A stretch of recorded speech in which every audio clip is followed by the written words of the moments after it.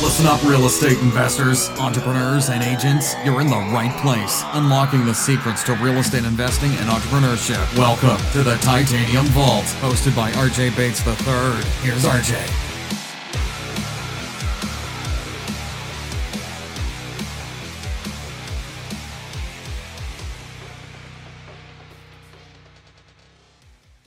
Hey guys, welcome to the Titanium Vault. I'm your host, RJ Bates. Today I'm sitting down with Jim Maffuccio. How you doing, buddy? Doing great, RJ. Good to see you. Yeah, good to see you. I appreciate you taking the time to sit down with us and share your wisdom of over 30 years of being in real estate. I get these one-pagers sent over by your people, and I was looking over it, and I'm always honored when I have a guest with quite the experience that you have. Looks like, your journey started way back when you were doing development. Can you kind of touch base on that a little bit before we dive into what it is that you're doing and what that experience was like going through the recession back in 2008? Yeah, sure. I'd be happy to relive those terrible times. Actually, I got my start. I actually graduated from Louisiana State University. Go Tigers! Yeah. In 1979 as a civil engineer, and I went to work for a large corporation, an oil company, and I was an engineer in the corporate world for 6 years. So really quickly, I realized that's not my destiny. So I got my real estate license in '86 and ended up hooking up with a friend / partner, and we started a small development company in '87-ish. And we took off like a rocket ship. We were doing these small residential developments in Ventura County in California, and just having a blast. And we came all the way around to the early '90s, and the first crisis hit me, and that was basically due to the S&L crisis. And I don't know if maybe some of your listeners might remember that, but the savings and loan crisis. So it was a mortgage related. There's a reason I'm highlighting this. It was a mortgage related crash, I would say, in the market. Right. And we ended up with an award-winning project, actually a Gold Nugget award-winning project that was the most successful failure I've ever had. So I'll leave it at that. But we ended up losing the last part of the project and to foreclosure, and found myself starting over from scratch in the late '90s, and kind of got going with doing some loan origination, and then moved back into development. And I hadn't had enough of it, I guess. So built things back up to where 2006, I had, all kinds of land tied up and projects underway. And I was really focused on affordable housing too, because I saw that, things were getting out of hand with the pricing bubble. And, but that market crashed so fast and so deep and so long that, nothing could breathe underwater that long. So, many people have their war stories from the the subprime crisis, another mortgage related real estate debacle. And so that one landed me, bottom line, landed me broke, less than broke, owing money at 55 years old, 5 teenagers under roof, including 2 internationally adopted daughters, and found myself in Kansas City with no investors, no development projects, no money, but a lot of experience and in the real estate world. So I flipped houses, did whatever I could do to put food on the table, and for a couple of years struggled around with that. And I really studied. I always when there's crisis, I'm always looking for opportunity. I think that's what an entrepreneur just does, Right. So I started looking at where do I get back into this thing and get back on top. And I didn't want to do the development thing again, and it wasn't a good market for that anyway. So in 2010, I went to a conference in Denver, actually, and it was on buying distressed mortgages, and a whole lot of things kicked in for me. I'd kind of been around this world long enough to realize that there is the buying and selling of mortgages. I had kind of understood. I actually bought some distressed properties from outfits that had acquired the property by becoming the lender, by buying the distressed paper. So, I jumped in with both feet in 2011. I just basically retooled all my thinking towards being the lender and not the borrower. And I ended up jumping specifically into the junior lien space. This is a second mortgage, typically behind a first mortgage that's performing, and it's a beautiful model. It doesn't. At first, people hear it and they go, "What? You're buying defaulted second mortgages? What can you do with those?" And so here I am, 9 years later, and have been exclusively working second mortgages. And I actually hooked up with a business partner in 2012 who was looking for his next gig, and he had built a big tech company in the 90s, and he's good at scaling business and all of the CFO type functions, raising the money, investor relations, all the stuff that, frankly, I can do it, but I'm not great at it. It's not my sweet spot. So we started Aspen Funds in 2012, and really we did an experimental fund. It was just going to be a one-shot deal, and he raised a few $1 million. We went out and bought a boatload of these loans, and I was doing the workouts myself through a servicer, and we were hitting home runs. We're to this day, we've bought thousands of these things now, and if we spend $1 million in purchase price, we are going to generate $2.5 million in revenue. It's wow. Almost, I can't say guaranteed, but we've been doing it so long, we know our numbers pretty well. So that's what we do. We buy distressed, non-performing second mortgages, and we have a whole workout operation in-house. We have 21 employees now, including 2 of my sons working for us full time. My partner's oldest son working for us full time. And we have our headquartered office in Overland Park, Kansas, in the Kansas City market. And we have a workout office in Maryland. And then I work remotely out of my home here in Colorado. So we've been having a blast, just killing it on the workout side. And we also started an income side of our business, which is buying reperforming or cash flowing notes, and then basically just making a spread, paying our investors well, a really nice preferred return.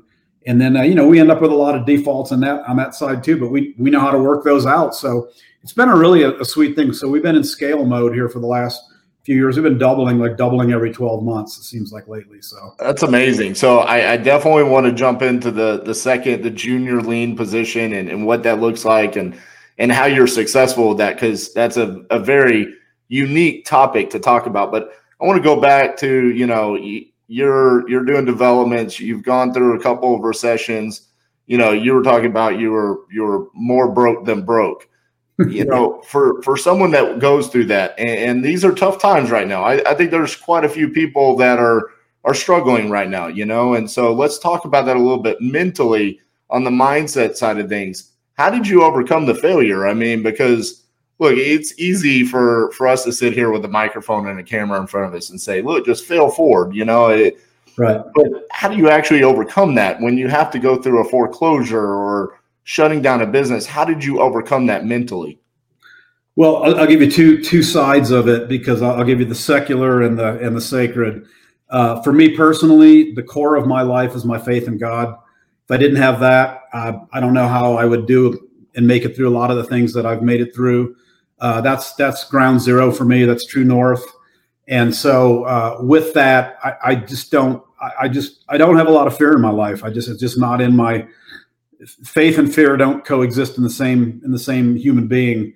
And I'm a person of faith. I really work on my faith. I really spend a lot of time in scripture and in prayer. And so it's just like working out. Everything for the last couple decades is about building your core. So I think as human beings, it's not just in the physical realm, but we have a spirit, and if we work on our core, the rest of life just seems to flow more freely from that place. So that's number one.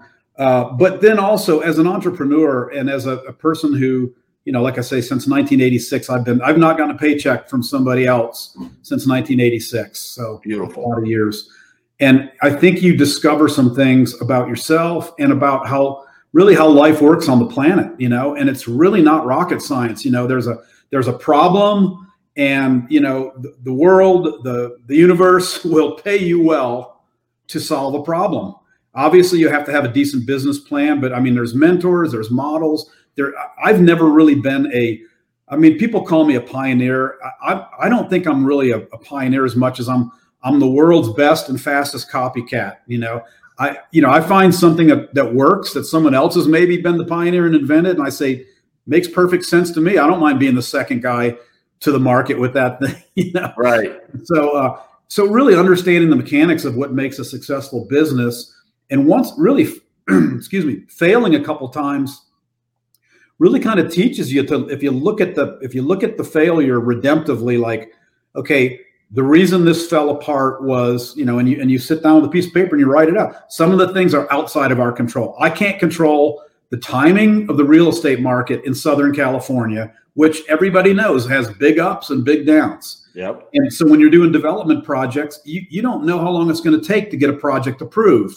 So if it takes 4 years and you were counting on 2 years, well, what's the market going to look like 4 years from now? You have no idea. Right. So I look at that from a business perspective and say, that's a really bad model for a small guy who depends on debt financing. Okay. If I'm KB Homes and I've got, a lot of liquidity and I'm a publicly traded company, I mean, it's kind of a no-brainer. Eventually you mothball some stuff, you hang on, and you're going to make it back out the other side. But when you depend on debt, your timing has to be right.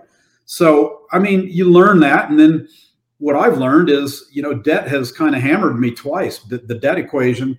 And I kind of had a little epiphany in 2010, 11, that time frame. And I saw, I didn't hear an audible voice, but internally, here's what I heard.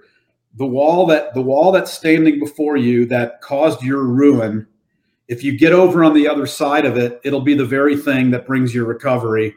And I mean, that I knew in my deepest part of my being, I knew what that translated into in the real world. That was like, oh shoot, I need to be on the lender side of the equation and not the borrower side. And then I started thinking, and you hear this kind of talk at the conferences I go to where there's other note buyers, when you drive through a town, you don't see the name of rehabbers up on the tallest buildings, right? Maybe you'll see some development companies and construction companies, but for the most part, what are the marquees on the tops of the buildings? They're banks. Right. There's a clue there. Banks don't lose. Banks have some failures, obviously, and we love it when banks. I want to say I love it when banks fail, but we can come in and do some things entrepreneurially that a regulated institution cannot do or will not do, or they don't have the skill set to do. Right. So it created this opportunity that I thought in 2010, 11, I thought I was looking at a 2 to 3 year run where all these distressed notes that flooded the market in that time frame would get healed up, would get worked out, and then I'm an opportunist. I'd jump out and get into something else. And here we are 8 years down the road, and the opportunities have only gotten bigger for us because of the relational infrastructure that we've built. It's a very much of a tight-knit, in the seconds world especially, it's a very tight-knit, relationally driven business. And so, I mean, I could buy more stuff right now than I have capital for, and we've been in crazy capital raising mode. So it's worked out really well for us. I love it, man. And for everyone that's listening, Jim basically just gave my sales pitch to an owner when I asked them to sell or finance a property to me. The whole topic about, you see the bank names and the lenders' names on top of the big buildings in downtown. That's literally what I basically sum it up that way. And I tell them, like, hey, the people that make the most money are always the lenders. Don't you want to become a lender? You're in a position to do that.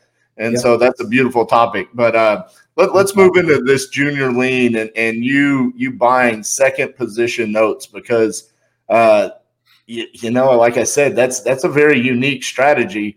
Yeah. And sometimes as a rehabber or just an investor as a whole, when I try to go raise money and I ask someone to go into second position, they're kind of like a little bit skittish, not sure, if you do default, that basically means I'm in a tough position. I might not be able to recoup my money or I'll have to take over the project. So let's talk about it from a very elementary level, and then we'll dive into more granular. What does this mean? And who are you going after? Like, who is this in those second positions? Okay. Very awesome questions. And I'll give like three main bullet points here, and then we can develop whichever ones you want. But first of all, let me say this: institutions that create or originate second mortgages will not foreclose from second. They basically charge this paper off. It's almost treated like consumer debt. It's not treated like long-term amortizing senior liens, which have been trading forever. I mean, there's always been a secondary market for those loans, as well as for second loans, for HELOCs and seconds. But here's the thing: if it goes into default with an institution, typically after 90 days, they charge it off. It goes in the underwear drawer. It's still a lien on the property, but it's a note that the institution isn't trying to collect anymore. So they end up selling those along with the firsts that are in default, maybe commercial loans, and they end up going through typically these very large hedge funds that buy billions of dollars worth of distressed assets. And they typically either don't know what to do with seconds, or they just don't want to go through the brain damage because they're typically small loans. Our average purchase price for a second mortgage is about between $12,000 and $15,000. And the average balance of that loan would be in the $50,000 range. Okay. These are small potatoes, but check it out. If I buy a loan for $12,000 and I can work our magic through our team and turn that into a performing asset that maybe isn't worth 50, but maybe it's worth 36. And these are real numbers. It's worth 36,000 as a reperforming loan. I've just tripled my money, the value of my capital, right? And I've created a cash flowing asset. So number one is we can buy these at significant discounts, these second mortgages, because they really are trash to the institutions. They're treasure to us. So the second part of that is whose mortgages are these?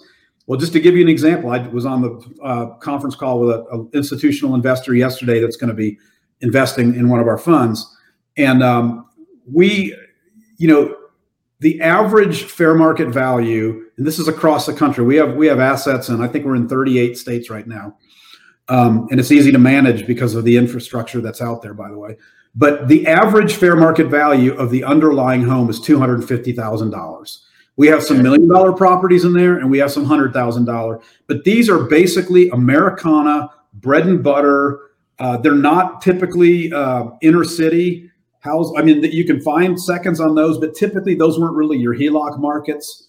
But it's typically suburbia, and frankly, and it's just boring, everyday places where Americans live. And they've been paying on their first, but whoever was collecting on the second stopped making calls. And so when they hear from us, it may have been 7 years since they've heard anything about this mortgage. So one of our big challenges is we have to wake them up and make them realize you really do still owe this, plus a whole bunch.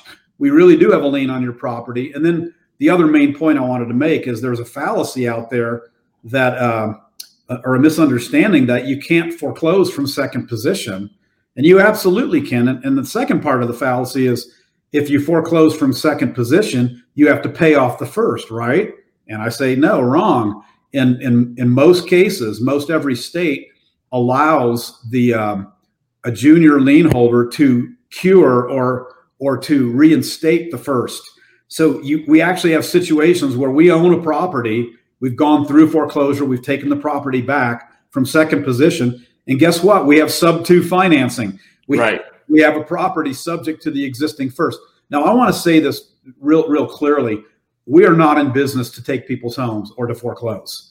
We have to start foreclosure a lot of time, but less than 2% of the time do we actually end up going all the way through. And then by the time we get there, in a lot of cases, it's actually friendly. Like the borrowers actually said, look, I would just give you the keys and give you a deed in lieu, but there's all kinds of other liens and stuff behind you. So we have to go through the process to cure title and foreclose. So we're not after acquiring properties. There are people in our space that use this as an acquisition strategy to buy properties. I'm not going to judge somebody else there. Right. But that's not really our game. We've been really successful 65, 75% of the time to keep people in their home with an affordable payment structure or a settlement, a discounted settlement. It's amazing where people can find money when they can take $100,000 debt and for $35,000 wipe it off their life. And hey, guess what? We bought it for $7,000. We made a 5X, and they eliminated $70,000 in debt. And they think we're heroes, and our investors think we're heroes, and we kind of are heroes. So, all right, let's break this down because, to someone that's listening to this, and maybe this is something that they want to look into in the future or even partner up with you, because it looks like that's a possibility. And maybe we'll touch base on that here towards the end. You're taking basically, let's just use the HELOC example. Okay. So they've tapped into their equity, they pulled it out, and now they can't pay it anymore. The bank's essentially written this off. You're buying it for pennies. Right. How do you turn that into performing at that point in time? You're reaching out to these people and saying, hey, you really do own it or owe it. And at this point in time, are you discounting it to them to get them to start making payments to you? Or how does that conversation start off? Well, there's a whole process. And so I'll kind of walk you through the high level. First of all, when we buy these loans, we board them with a servicer, a loan servicer.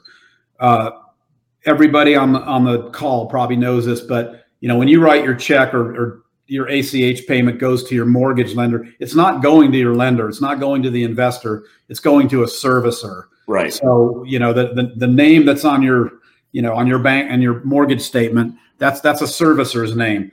And so we use a licensed servicer, several of them actually, that are licensed nationally, and they do all the document. They will send the borrower, once we buy the loan and board it with our servicer, they will send the borrower the regulatory required letters, transfer of servicing notices. So now the borrower's hearing, probably for the first time in a long time, they're getting this letter and this set of documents from our servicer stating, hey, your loan has been sold and is now serviced with us. Here's how much you owe. When can we expect your payment? Here, if you want to pay online, blah, blah, blah. So that's the first thing the borrower hears. Secondly, we have an in-house team that are made up of seasoned bank veterans that are super compliance minded. We have gone through the process of getting licensing, and basically now we're licensed in every state because we've just been taken under the wing of a national bank. They have their bank charter, and so they're the trustee of we hold all of our assets in a trust. That's getting a little bit into the weeds. I'm only saying this because I just want to be perfectly honest. It's not a great mom and pop business. You can do it, and if you do it on a small scale, there's some states you want to avoid, and you'll find all this out once you start digging into the notes world. But it's a highly regulated space. The consumer is God in this culture, and it's amazing. People make a promise to pay, and then they break the promise, and all of a sudden they're talking about, you can't take my home. It's like, well, do you really understand that it's really not your home? But if you're if you're in a trust deed state, your property is actually in a trust, and you're being trusted to fulfill your end of the contract, which is make the payments. Then you get the pink slip, like a car, right at the end of the day. But anyway, it's highly regulated. It's very consumer focused, because that's what keeps our world going around, is the debt financing structure. So we're okay with it. We work with it. But anyway, so we have a team that reaches out. We send a welcome package to them, which shows a copy of their note, a copy of the assignment of the mortgage to our company. So we're eliminating that question right up front. Like, look, we really own your loan, and we have some options for you. We have alternatives, but we need to engage. Our goal, RJ, is to engage a meaningful dialogue with the borrower sooner rather than later. I'd love to tell you that from sending out initial letters, a high percentage of borrowers just call us back and are just so excited to hear from us. The fact of the matter is, it's a pretty low percentage. We usually have to then send an attorney default letter. If they don't respond to that, we have to file the first foreclosure step, which is a notice of default in trustee states and a complaint in a judicial foreclosure state. That usually wakes up a whole other waterfall batch of borrowers, and then some of them honestly don't come to the table until a week before the foreclosure sale. It blows me away, and it's like, you're not going to take my house, all right? You've been getting notices for a year and a half, So What do you want to do? Well, we want to work something out. Well, it would have really been great if you told us that, because now we have all these legal fees and advances and blah, blah, blah. But that's kind of our process. We start moving the train down the tracks toward the ultimate end, which would be perfecting our collateral, which is foreclosure. but I'm telling you, we only get there, like 1.5% of the time, because usually by then they've either said, yeah, we owe it. We know, let's figure something out. And then we do a full underwriting. We do a financial intake on them. Again, we have a banking experienced staff that actually looks at their, credit scores, looks at their front end ratios or back end ratios, and underwrites them almost like we would as a originator, except we're able to be a little bit lenient here and there. So that's kind of how our process works. Let's use your example. I think you threw out the term. The HELOC was $100,000. You bought it for $7,000, and then you magically they come up with $35,000 to pay it off. Let's use those numbers for an example. Okay, you buy this, non-performing second junior lien, at $7,000. When you immediately approach them, are you asking them to pay down the $100,000, or are you coming to them and say, hey, we're willing to take a significant discount on this? We don't get into the specifics of what we're willing to take until we get some information from them. You never want to play the first card. There are some situations where, look, we paid, $1,000 for this loan. We really don't want to go through the brain damage of legal or even tie up a lot of staff time. So in those cases, we might say, we could settle this thing very, very cheaply. What kind of liquid, assets do you have available? Like, let's just say in the case of we'll go to that $7,000. We wouldn't really do that in the case of $100,000 balance, but say it's a $20,000 balance and we bought it for, $2,000. We might throw a number out initially and say, well, what are you able to come up with? I mean, we don't really need to collect the whole $20,000. If you can make a good faith, make a sincere effort to put a reasonable offer on the table. And if they come back and say $5,000, we might say, the number we had in mind was $5,300. And if you can get it into our account by the end of next week, we'll call it good. We'll send you back your original note, stamp paid, and we'll release the lien on the property. That happens sometimes. But we find that we do better if we actually go through the process of collecting their financial information, because what's happening is we're engaging a dialogue with them through this process, and we're getting to know, there's a human component to this. We're getting to know the person, what their story is. In some cases, people have like a truly tragic story, and we want to be able to help. And a lot of times we're able to, I think, do better for them than what they expected. In other cases, we've got people that are just, you look at their credit report, you look at their bankruptcy history, which is public knowledge, public information, accessible. Right. And you see these people have been serial bankruptcy filers and probably have never paid a debt in their life. We're just going straight for the property. And look, if you want to settle this thing, make us an offer, and then the ball's in their court. So there is a little bit of, there's subjectivity to it. We don't treat every file exactly the same, but we start kind of the same process on each one. Let's talk about the opportunities where you actually get them start to making monthly payments to you, and you get it performing again. Right. Is your intention to then turn around and sell that note because it's now performing? Yeah. There's a whole other world of note buyers that are just buying cash flows, and we actually have that side of our business too. We actually started in the defaulted space, and then we realized, wow, there's a lot of really good pay, because once you start talking to people in the paper world, you realize people are buying and selling cash flows all the time too. So we've actually built quite a nice business on the performing side, and we build into that model. We factor in, the ability to absorb a 25 to 30% default rate and still be able to pay our investors their preferred return. And I'm telling you, even through this COVID thing, we've never gotten anywhere near that kind of a delinquency or default rate. In fact, it barely blipped during COVID. I'm really kind of shocked how few people actually reached out to us and said, hey, we need help. And there's been a handful, and we're helping them. We're doing a forbearance for them. But it's been great. So when you create a cash flow that's secured by property, depending on how much equity there is above our position, that's valuable. That's valuable. That's a valuable asset. It's cash flowing asset. So, real quick, I'll touch base on the COVID side of things. We have quite a few notes that we've created, just, owner financing properties ourselves. We have quite a few rental properties. We only had one tenant ask for 1 month of just forgiveness. And they came to us with a very valid reason. They said, look, hey, we were significantly impacted. The wife can't work. The husband can't work. Our income has stopped. We're going to figure it out over the course of the next 30 days. They did. They paid us on the 1st of the next month.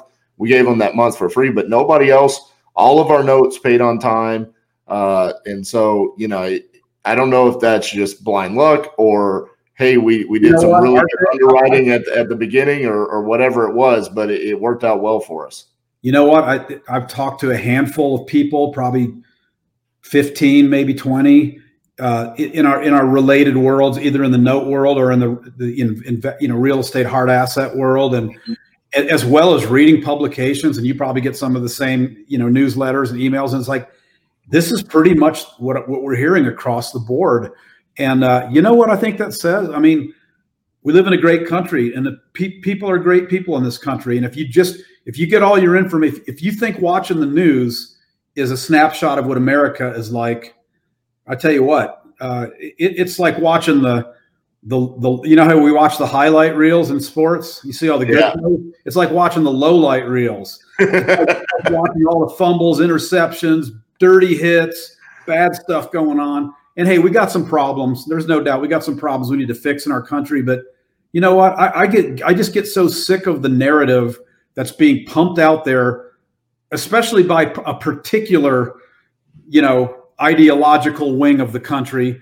And right. I mean, it's like let's create crisis, panic, and fear so that then we can be the ones to step in and solve the problem, and it just gets so old. I was reading that I think I can't remember the percentage, but the number of people that have actually applied for and been approved for forbearance agreements on their mortgage, a significant percentage of them haven't even taken it. They're saying, hey, I'm able to make my payment. I'm going to go ahead and make it. But It's nice to know I have this safety net.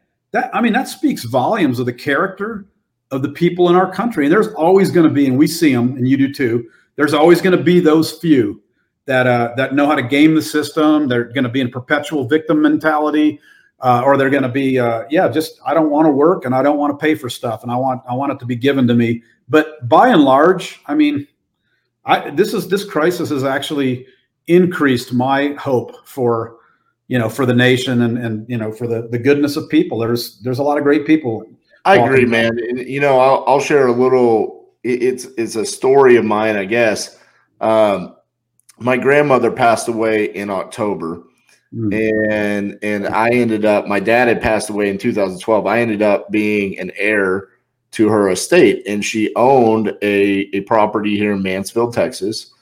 And I go, once I go through the proceedings to become the administrator of her estate and all of that, I finally get to log in to the mortgage for this property, and I go to pay it. And it was so awkward because they're like, you have already been approved for a loan modification due to COVID-19. And it was like walking me through this whole process. And I called the lender and I said, why are y'all doing this? Like, I didn't request that this happen. And they were like, we're just doing it for all of our borrowers. We're just going to go ahead and approve everyone for a loan modification and give you, if you want to take the loan modification, you can. You can take a forbearance if you want, or if you want to, you can just keep maintaining your normal payments.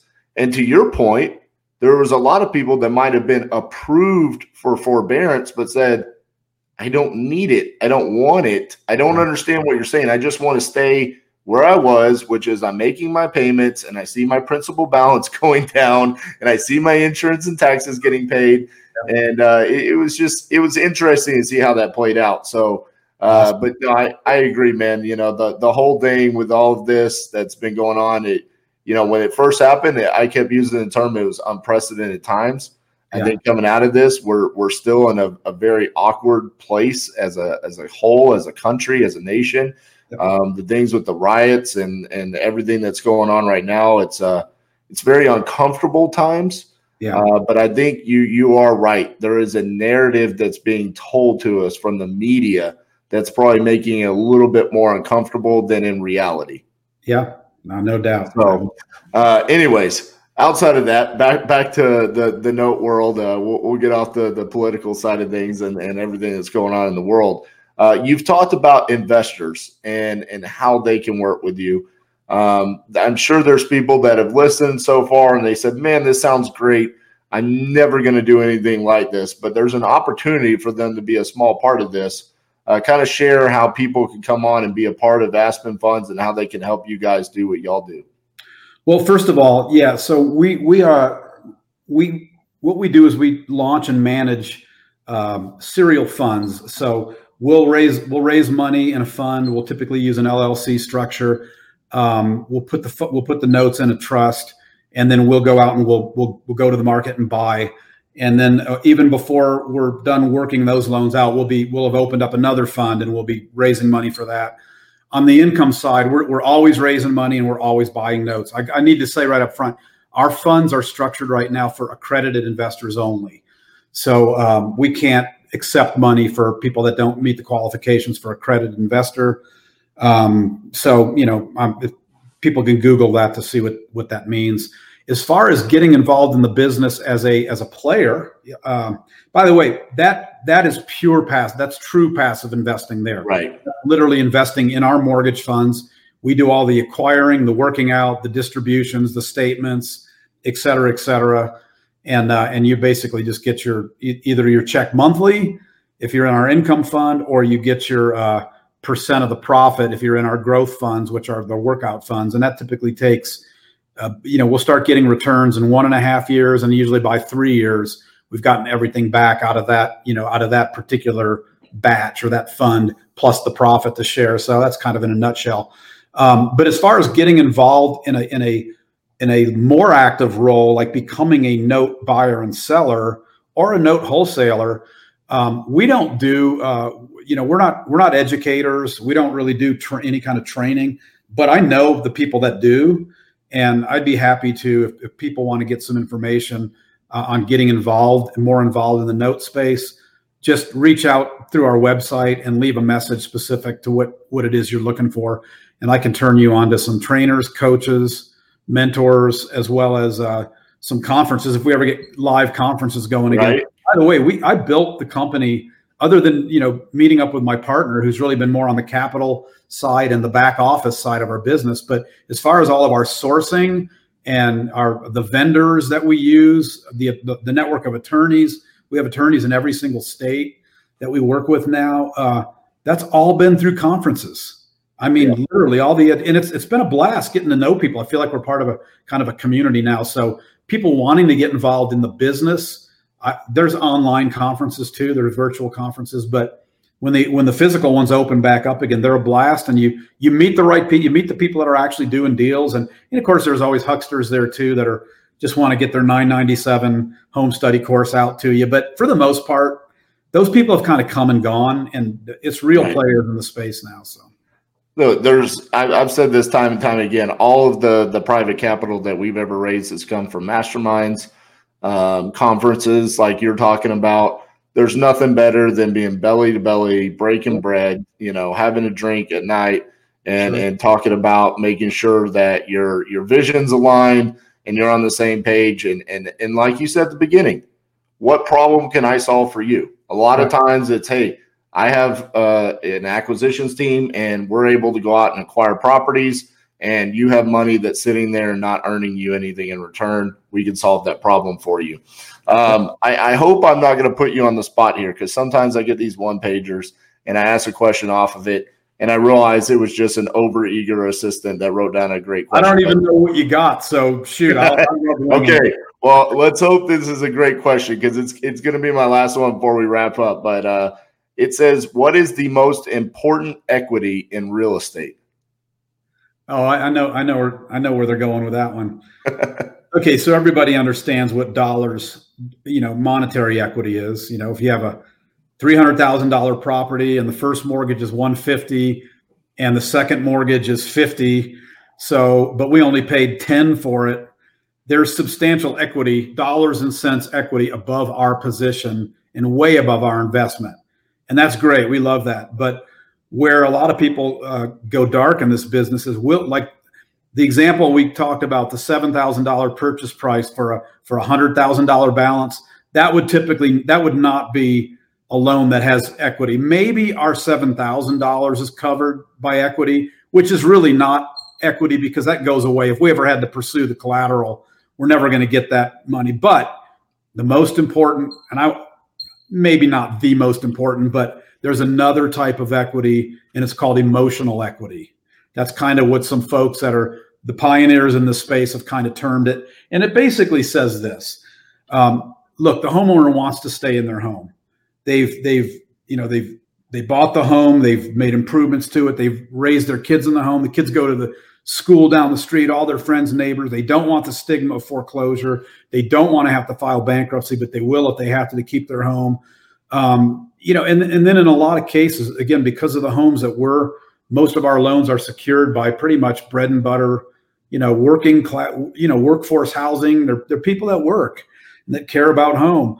They, in today's interest rate market, they really can't rent the same house in a lot of cases for less than what they're paying in the mortgage. So they're going to figure out a way to make the mortgage payment.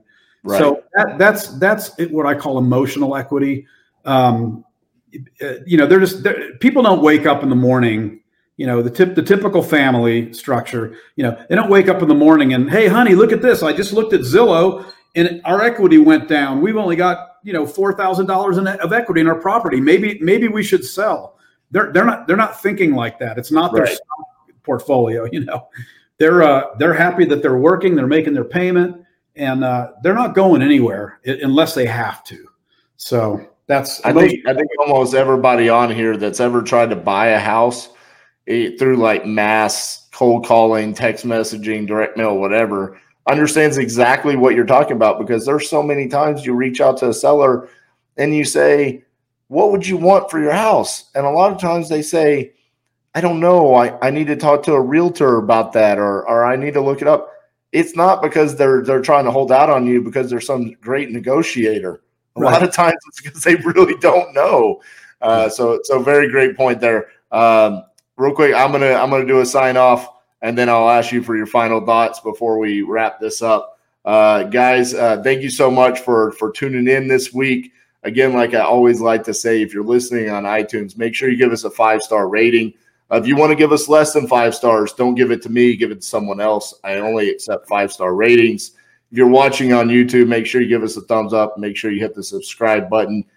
Jim, thank you so much for all the wisdom that you brought. A topic that is not talked about often enough, but it's a beautiful thing. Final thoughts before we wrap this up. Yeah, my final thoughts and encouragement to folks would be to never focus on the problems. You'll always find what you're looking for. And right now there's opportunity everywhere. Look for the opportunity, and not just an opportunity to get ahead personally, but an opportunity to help somebody else, which usually those run in parallel. If you're helping somebody else in a legitimate way, you're going to get compensated for it. So whenever there's a setback or a crisis, view it as an opportunity to improve your game and improve your reach and improve your service to others. And you'll be fine. We're all going to be just fine coming through this thing. Absolutely. Thank you so much, Jim. All right, guys, that's our episode for this week, and we'll see y'all next week. See ya. Thanks, RJ. Thanks so much for listening to The Titanium Vault with your host, RJ Bates III. For more info and to stay up to date, visit www.podcast.thetitaniumvault.com and on facebook.com/The Titanium Vault. If you enjoyed the episode, please rate and review, and we'll catch you next time on The Titanium Vault.